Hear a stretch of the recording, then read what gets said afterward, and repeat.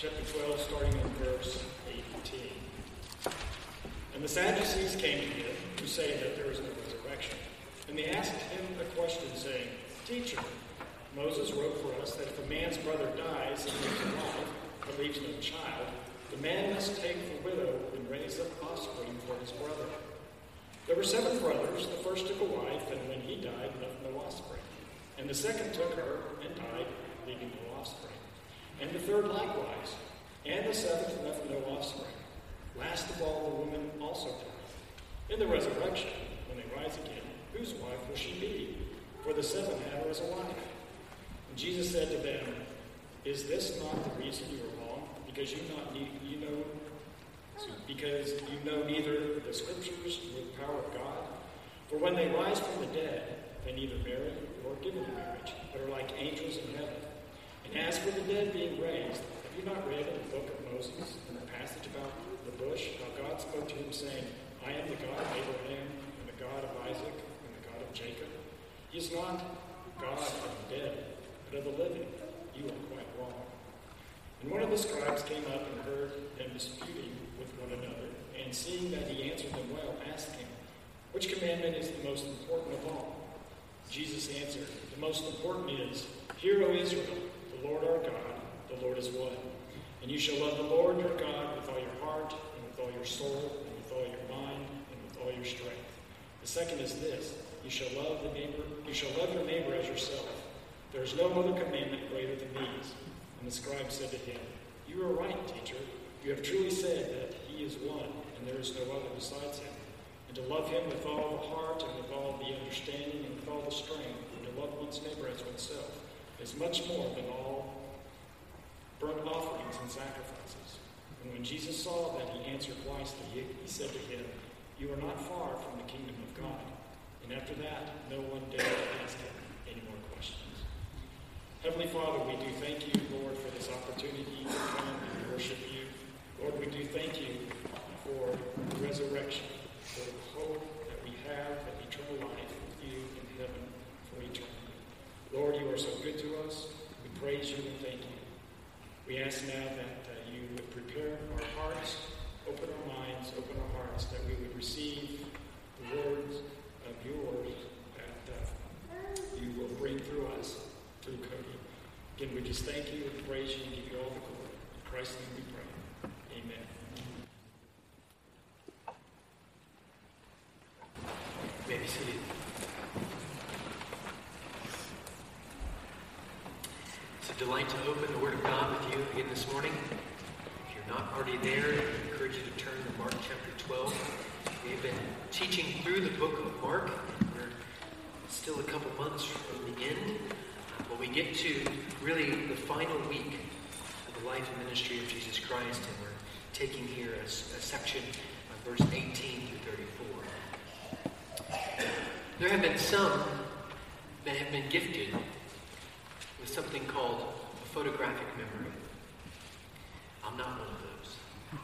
Charles Haddon Spurgeon was one of those, a man who could read prolifically and remember everything he read and where it was on the page of the book that he read. He could put the book away and he could pull it out even years later and tell you where he was reading and what he was reading and what it pertained to. Today we have a man that presidents Southern Seminary in Louisville, Kentucky, and is much of the same mind. He has thousands, tens of thousands even, books in his private library. He's read every single one of them. He can tell you everything that goes on in the book that he has read, and when he read it, and where it was. Well, you can imagine sitting down with a man like Charles Haddon Spurgeon or Albert Mohler, who I'm just speaking of, and having a discussion with him on any topic. Maybe you're an author. You've written a book. You've studied the book for years. You've studied the topic for years. You've written the book. And now this man is interviewing you, and you would be able to quickly, in just a few minutes, realize the man interviewing me knows more about the topic than I do myself, who has written the book on the topic. You would be stumped. What do you do? What do you say? We have a situation here this morning in Mark chapter 12 that is much like that. You have these people who have great wisdom. They've studied for years. They've used arguments for years. They've won arguments for years. With the same arguments, the same way that they're using their verbiage and their words, they have won many different arguments, and now they come up against one who not only has the answer, but knows all things.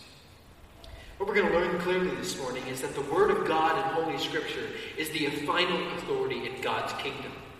We have been discussing the authority, the challenge against Christ's authority in chapter 12, 27 to 33. We've looked at the authority of the Son of Man that comes from the Father in chapter 12, 1 through 12. We've seen the authority that we are to be in submission to as unto God in chapter 12, 13 through 17. And now we'll see that the Word of God in Holy Scripture is the final authority in God's kingdom.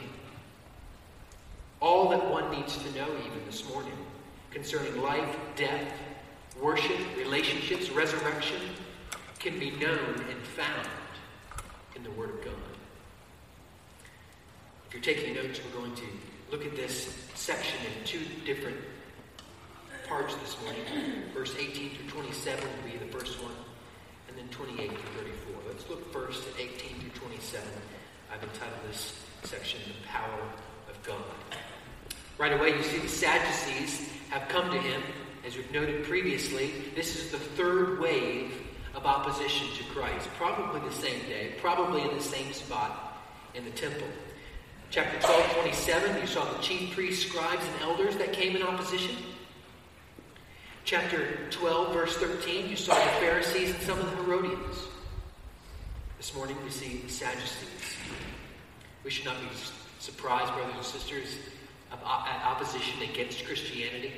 It happened to Christ, it'll happen to us, and it happened in waves. The Sadducees were primarily of wealthy priestly families in Jerusalem. The Jewish historian Josephus claims that they were unfriendly, even to one another, and they were unpopular among the Jewish people. They held to the Pentateuch. They held to the writings of Moses almost exclusively for doctrine. They were notorious for their disbelief in the resurrection, and they held the doctrine of the resurrection to be a later innovation or an extra-biblical doctrine. Acts 23 verse 8 tells us that the Sadducees say there is no resurrection, nor angel, nor spirit, but the Pharisees acknowledge them all. Acts 23 telling us that the Pharisees and the Sadducees were in opposition to one another, and yet here, seemingly united in opposition to Christ. They come to Christ with a question, and like the previous people before them, they come to trap him. They pose the question, Teacher, Moses, remember that's where they're gaining much of their doctrine, wrote for us that if a man's brother dies and leaves a wife but leaves no child, the man must take the widow and raise up offspring for his brother. They're taking the teaching of Moses, as was taught about levirate marriage in Deuteronomy 25, and they're pitting it against the doctrine of the resurrection to prove a point in many ways. See, they, in their minds, are playing out the story of the absurdity of something like the resurrection. Because they're thinking, if there is the resurrection, then there would be adultery. Because you have these 7 men who have followed the teachings of Moses and one wife. There can be no resurrection because there would be the sin of adultery, as was also told by Moses. Christ's response was to take them to what they knew in defense of the resurrection. Before he does so, though, he begins with this rebuke. Is this not the reason you are wrong? Because you know neither the Scripture nor the power of God. Now today, as it was then, is still the central core of false teaching. That we do not know the Scriptures nor the power of God. That we do not know the power of God to overcome death and to give life, even eternal life. In essence, what he's telling them is, you have a small view of God. Your view of God is small compared to the greatness as proclaimed in Scripture. Your God is limited in his power and might. You read the Scriptures wrong and you limit the power of God. Brothers and sisters, we know as believers in Jesus Christ that before the power of God, the difficulty of all things, the difficulty of a resurrection vanishes. Before the power of God, the difficulty of eternity vanishes. Before the power of God, the difficulties of this life vanish and are vanquished.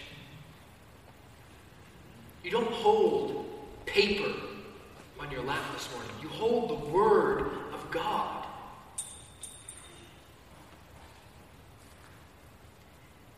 That Word contains the power of God because it is the Word of God. It's not as if we're reading some dusty tome written by some man who's now dead. It's the Word of God, the living God, the God that is not contained or constrained by time or space, the God who was and is and will always be, the God who has always existed and will always exist. Therefore, the Word of God, the Bible, is always relevant. Because He's always been. He's living. My words to my wife this afternoon will be relevant for that moment. But I will one day die, and that word will no longer be relevant for that moment. But God never dies. He's always been. He's living. Therefore, His Word never changes. And it's always applicable. It's not just applicable for certain times in history, but always applicable. Because God does not change, and time does not constrain or change Him. This should humble us in how we handle the Word of God. If the power of God is in His Word, and we can see the power of God in His Word, then this isn't something that should grow dusty on our shelf. This is not something that, by my own confession and admittance, as we oftentimes do, we delay through the day. I have other things I need to do. Things are more pressing. We should be humbled. We should seek the Word of God correctly. And we should seek to handle it correctly.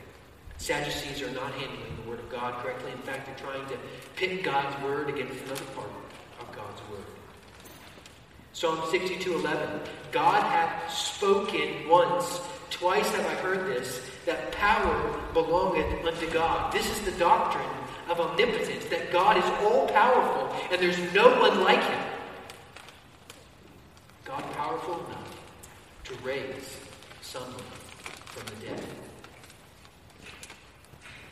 He continues, verse 25, for when they rise from the dead, they neither marry nor are given in marriage, but are like angels in heaven. That's a difficult passage. You saying that the 25, 30, 40, 50, 60, 10 years of marriage that I have had, where I have grown to love this other person, it's just for you. I don't get to have that relationship with that person in heaven. I think sometimes we oftentimes have a small view of heaven.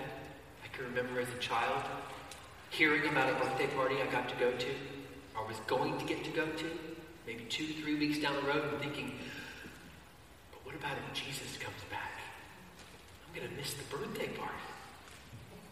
Now, I have grown a little bit in my understanding of Scripture, because back then I thought, well, I'll just think Jesus is going to come back today, because the Bible says no one knows when Jesus is going to come back. So if I know He's coming back today, He can't come back today, therefore my party will be attended. I've grown a little bit. Not much, but a little bit. We have a small view of heaven, don't we? The Bible does indicate that we will recognize people in heaven and even have relationships with them. But hear me clearly. However much you love your spouse, if Christ were to come back today, and even you singles had never experienced the joy and glory of marriage, let me assure you that whatever relationships will be like in heaven, we know one thing: they will be perfect relationships.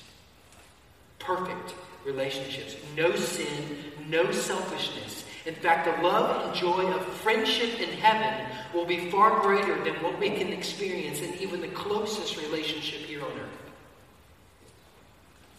Marriage is simply a picture of the intimate relationship between Christ and his bride, the church. But it's just a picture. So even if you're currently married now, or those who will even never marry, in heaven you won't have the picture, you have the reality of intimate relationship with God. It will be perfect.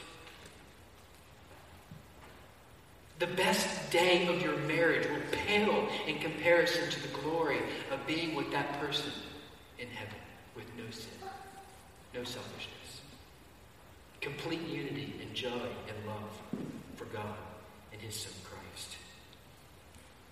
We would have no hope in this life if we had no hope, if we had no promise of the resurrection.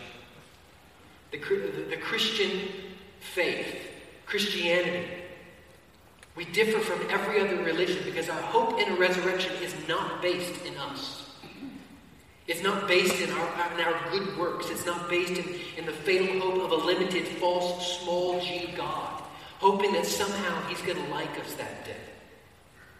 Our hope in the resurrection is based completely in the all-powerful, true, and loving God, the creator of life and the sovereign over death. So we have all faith and hope for a resurrection. Our bodies will be raised and made imperishable. The resurrected body, the whole body, God saves the whole person. Not just your soul, but the body as well will rise. Nothing will be lost from your body, but all gained. Our bodies will be at our ultimate, eternal best. Psalm 17:15 tells us, "As for me, I will behold thy face in righteousness. I shall be satisfied when I awake with thy likeness." Do you long for that day? Is that all that will really satisfy you? Is that you might be with Christ for eternity? Nothing today, nothing tomorrow, nothing next year will satisfy like that. And the satisfaction we look to, based in the power of God, the hope of the resurrection, is what helps us with the things of today and tomorrow and next year that do not ultimately satisfy. One of the things he says here is there's not going to be any marriage. One of the reasons is because one of the purposes for marriage is to multiply. Death takes life. Marriage provides a way to bring new life into the world. In heaven, there is no death, therefore no need to perpetuate humanity. He says we will be like angels in heaven. We're not going to be angels. We're going to be like angels in heaven. We know from the scriptures that angels are not married. We know that angels, oftentimes in scripture, are used to serve God. They're in communion with God. They're worshiping God. They're declaring his praises and attributes. We'll take on that likeness of how we relate to God. The Bible tells us more of what we will be like. Romans 8:21. Because the creature itself also shall be delivered from the bondage of corruption into the glorious liberty of the children of God. Luke tells us this in the corresponding passage to Mark 12. We will be the children of God and like him. How? Our Father is immortal, and therefore we will also gain that immortality as it is passed on to us in heaven.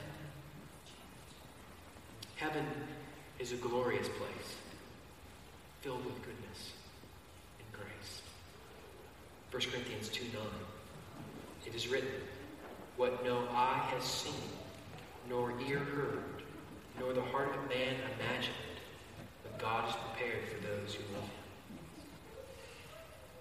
Are you assured of your heavenly dwelling this morning? Are you assured of your heavenly dwelling? We find our assurance in the blood of Christ alone. Notice how Christ defends the false twist that the Sadducees are putting on the Word of God. He could have taken to numerous places in the Old Testament. He doesn't.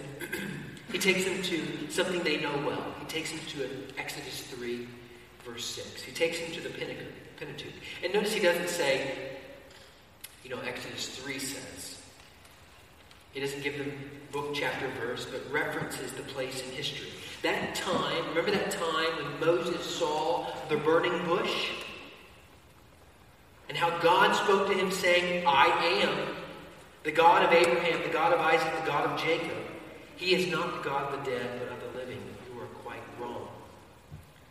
Not only was God then, but he was the I am God. He was the living God. The basis and hope of the resurrection, Christ is noting, is in the character of God. If God is faithful and covenant-keeping, death itself cannot undermine the promises and faithfulness of God to Abraham, Isaac, Jacob, us as well. That's the argument Christ is using here.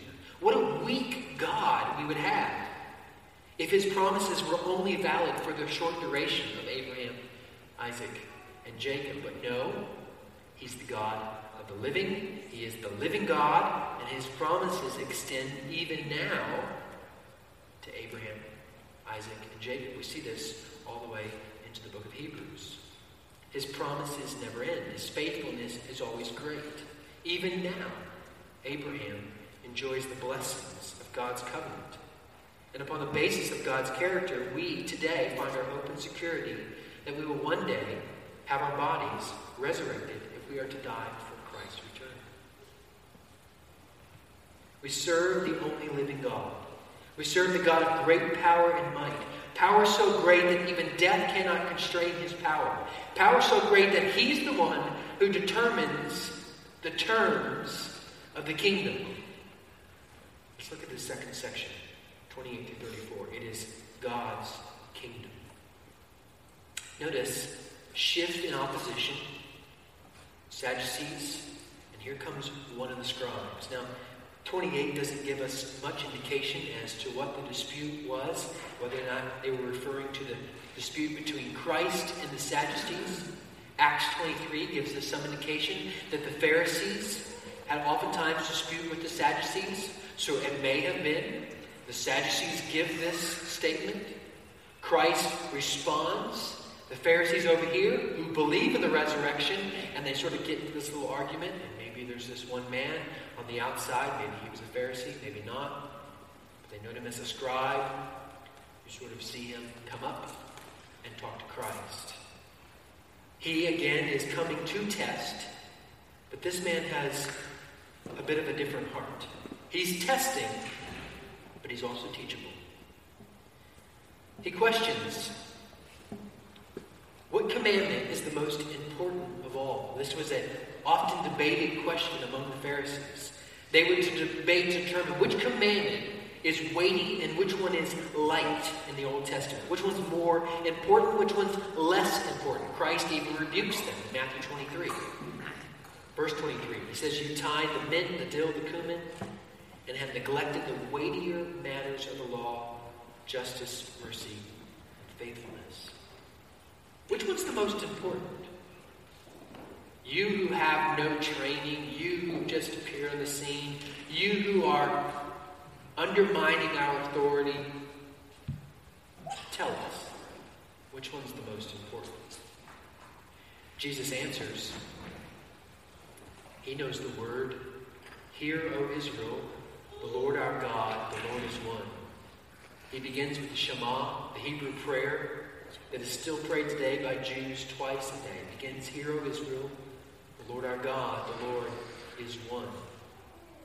Notice again that the kingdom of God, the terms of the kingdom, is based in the unique character of God. That he's one. He doesn't have multiplicity. He's not like the false gods that the opposing nations to Israel would worship. He's one God, the God. And that the unique character of God is again at the foundation of our complete allegiance to him. And Christ quotes here from Deuteronomy 6, 4, and 5. As he gets into this law language, and you shall. That's law language. God is commanding the people of Israel as he's commanding us to do something. He's not commanding us to fear, though he does in other places. He's not commanding us ultimately to hope, though he does command us to hope. Not commanding us to trust, though he does. Now, commanding us to do certain deeds, though he does, ultimately here, he's saying, you must love. Love is the summation of the Christian life. Love is the summation of God's relationship with us. Love is the summation of our relationship with God. Love is the summation of how we relate to others. William Lane, in his study of the Gospel of Mark, says, because the whole man is the object of God's covenant love, the whole man is claimed by God for himself. To love God in the way defined by the Great Commandment is to seek God for his own sake, to have pleasure in him, and to strive impulsively after him. Jesus demands a decision and readiness for God, and for God alone, in an unconditional manner. Clearly, this cannot be the subject of legal enactment. It is a matter of the will and action. The love which determines the whole disposition of one's life and places one's whole personality in the service of God reflects a commitment to God which springs from divine sonship. Notice he uses the word all. You shall love the Lord your God with all your heart, with all your soul, with all your mind, with all your strength. The terms of the kingdom are impossible to meet. Christ is declaring the terms of the kingdom as defined by God, and they are impossible for us to keep. We cannot do this. But Christ did. Christ did this perfectly. He loved God with all of his being, all of his heart, all of his soul, all of his mind, all of his strength, fully and completely. And it is upon his grace, and upon his grace, and upon his grace, and upon his grace, that we are strengthened to walk by faith in the Son of God. And the more that faith grows, the more like Christ we become, the closer to the terms we appear, the more glory he gets. So we sing songs like, I surrender all. But we also sing songs like, Jesus paid it all. Enabling us to sing songs like, all I have is Christ. All. This is the language of the kingdom. Brothers and sisters, Christ has saved all of you. He's not wanting part of you. He's not wanting just a little bit here or there. He wants all of you because he has laid down his life for all of you. Which is incomprehensible. The fact that we are born in sin, the fact that we have been rebellion in sin against God. We've been under the curse of sin. We've been deserving of the righteous wrath of God. But by his saving grace, he has given us all his love. And that's all he wants. He wants all of his love to be all for you. All of his love is all for you, that all of your love might be for him. He gave his only begotten Son for you. We're not called to love some idol. We're not called to love some God, small g, with limited power. We're called to love the one true and living God. The one unique in character and being. The one unlike any other who's ever been or ever will be. We're called to love the God who did something no other idol could ever do. God loved us first. An idol can't love us first. An idol can't love you. But God loved you and sent his Son for you. What is commanded by God for his children is enabled by God. We see this in the second commandment that he lists here. The second is like this: you shall love your neighbor as yourself. Quoting there from Leviticus 19:18. The genius of Christ here is that he fuses these two sections of Scripture together. Instead of being separate, the second is an overflow of the first. These two together are summarizing the Ten Commandments. The first 4 commandments are summed up in loving God. The following 6 in loving our neighbor. Luke 10:25-37, the story of the Good Samaritan, this man who helps another man. this story that is told there, summed up with, who is your neighbor? He says, the one who showed mercy. The second commandment here given to us, we can understand much more clearly than the first. Because the second commandment, almost tongue-in-cheek, plays off our natural inclination. We are naturally lovers of self. You don't have to teach a child how to love himself. He's born with that ability. I naturally love and care for myself more than others. We know that this love for myself is at the core of my sin, our sin against God. I love myself more than God. I commit heavenly treason against God. I sin against God who loved me first and loves me still. And so Christ here telling us, the well-known love you have for yourself is the barometer of how you ought to love others. And that love is going to look like God's love for us. God has extended mercy to us in our sin. We are to show mercy to our neighbor. The scribe's response here is telling. He says, "You are right, teacher. You have truly said that he is one, there is no other beside him, to love him with all the heart, with all the understanding, with all the strength, and to love one's neighbor as oneself is much more than all burnt offerings and sacrifices." Jesus saw that he answered wisely. He said to them, "You are not far from the kingdom of God." It is well known in Holy Scripture in the Old Testament. Hosea 6:6, Psalm 51, Micah 6, other places where we learn that God desires love, complete allegiance, better than whole burnt offerings and sacrifices. The greatest response to the love of God is to love him in return. That's what he's looking for. There's nothing greater that he desires.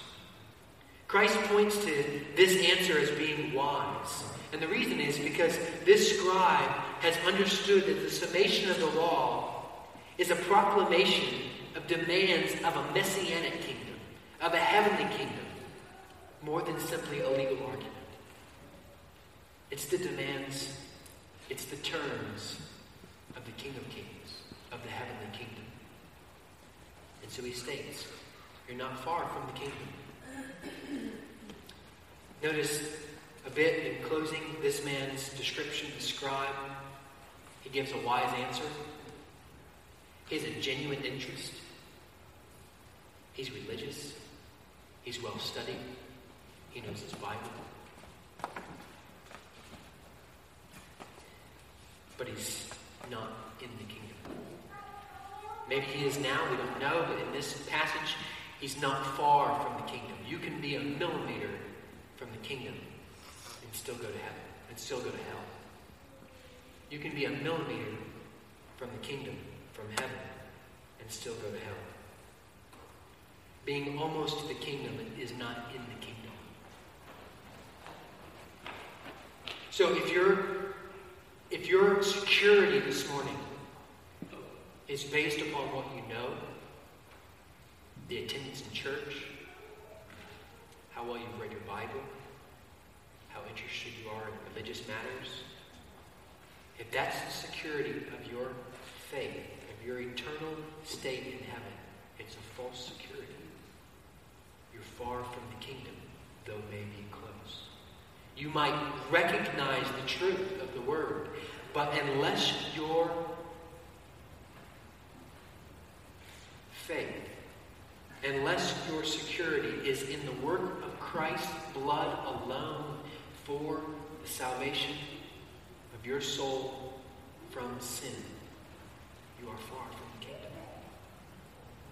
The good news is that the free gift of eternal life and saving faith in Christ is available to you.